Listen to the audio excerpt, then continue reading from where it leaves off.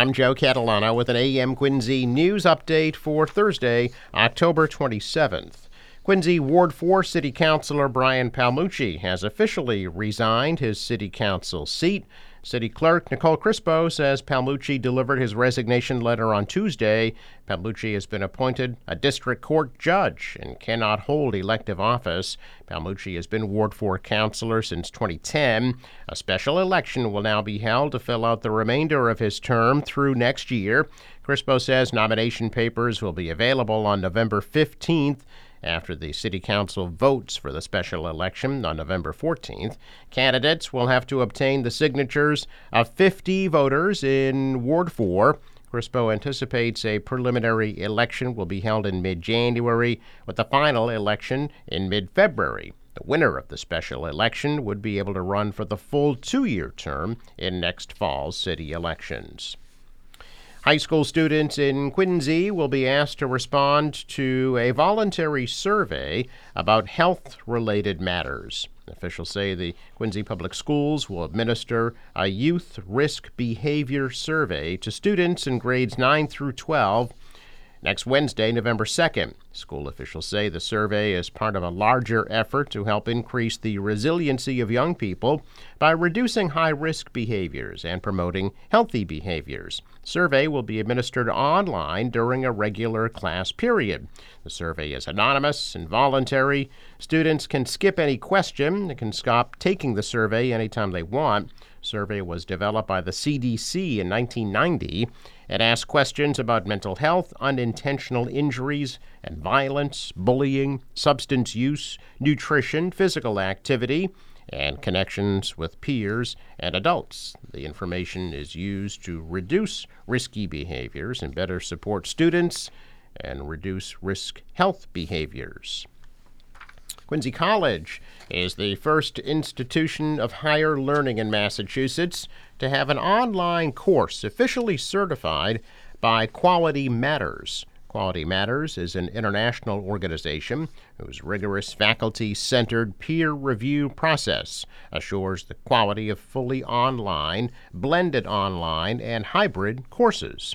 The class, called Children with Special Needs, is taught by Dr. Becky Del Vecchio, who worked in collaboration with Dr. Lisa Desrousseau, the college's Associate Vice President of Online Learning, and Dr. Judy Summers, one of the college's instructional designers, to design and build the course for intensive Quality Matters review.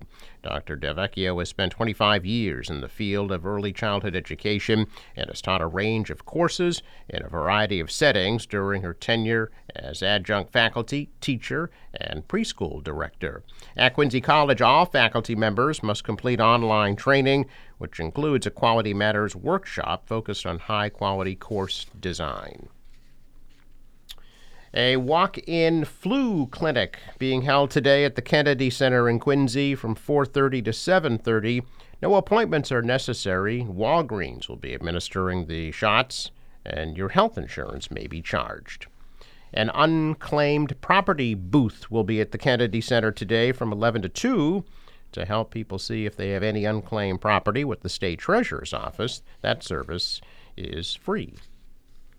The top official in the town of Kingston says 107 people in need of assistance have arrived unannounced within the past week. Kingston Town Administrator Keith Hickey said 9 people arrived last Friday, before 26 more arrived on Saturday, and dozens kept coming. He said 107 people are being put up in the Baymont by Wyndham Hotel by the state, which gave town officials no warning that those people were coming. According to Hickey, there are 20 children among the 107 who will need to be schooled for as long as they're in Kingston, which could be through the end of the year or until the state can find permanent housing. Hickey says he doesn't know where the people are from, only that they speak Creole and little to no English. The town administrator also said the group's immediate needs, such as food and shelter, are being provided for by the state, but the rest of the work will fall on the town. He said Kingston's public health nurse has been to the Baymont Hotel to provide medical care and vaccinations for the dozens who recently arrived in town. According to Hickey, he's been assured by the state no more people are coming to Kingston. A search is ongoing today for whoever pulled the trigger at a fatal shooting last night at a barber shop in Dorchester. Boston police responded to Celebrity Cuts on Washington Street, where a man was shot and killed just after 7 p.m.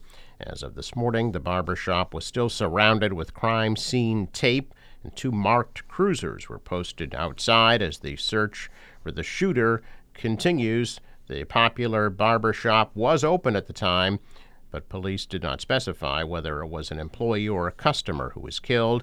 They did say that they believe the shooting was not random. Check of business news this morning. Stocks are mixed. The Dow up 146, NASDAQ fell 9, the S&P rose 10. Asian stocks also mixed. Dollars down, the euro is down, oil at $87 a barrel. In sports, Bruins will host Detroit tonight at 7. Forecast from the National Weather Service. Today, turning mostly sunny and pleasant, high 68. Tonight, clear, low 57. Mostly sunny tomorrow, high 55. Saturday, sunny, 60. Sunny, 63 on Sunday. For the boater, waves about 2 feet. Northwest wind 10 to 15, gusting to 25. A high tide right after 1 p.m. Sunrise 7:10, set 5:43. Fore River Bridge scheduled to open at 9 a.m. I'm Joe Catalano with an AM Quincy news update for Thursday, October 27th.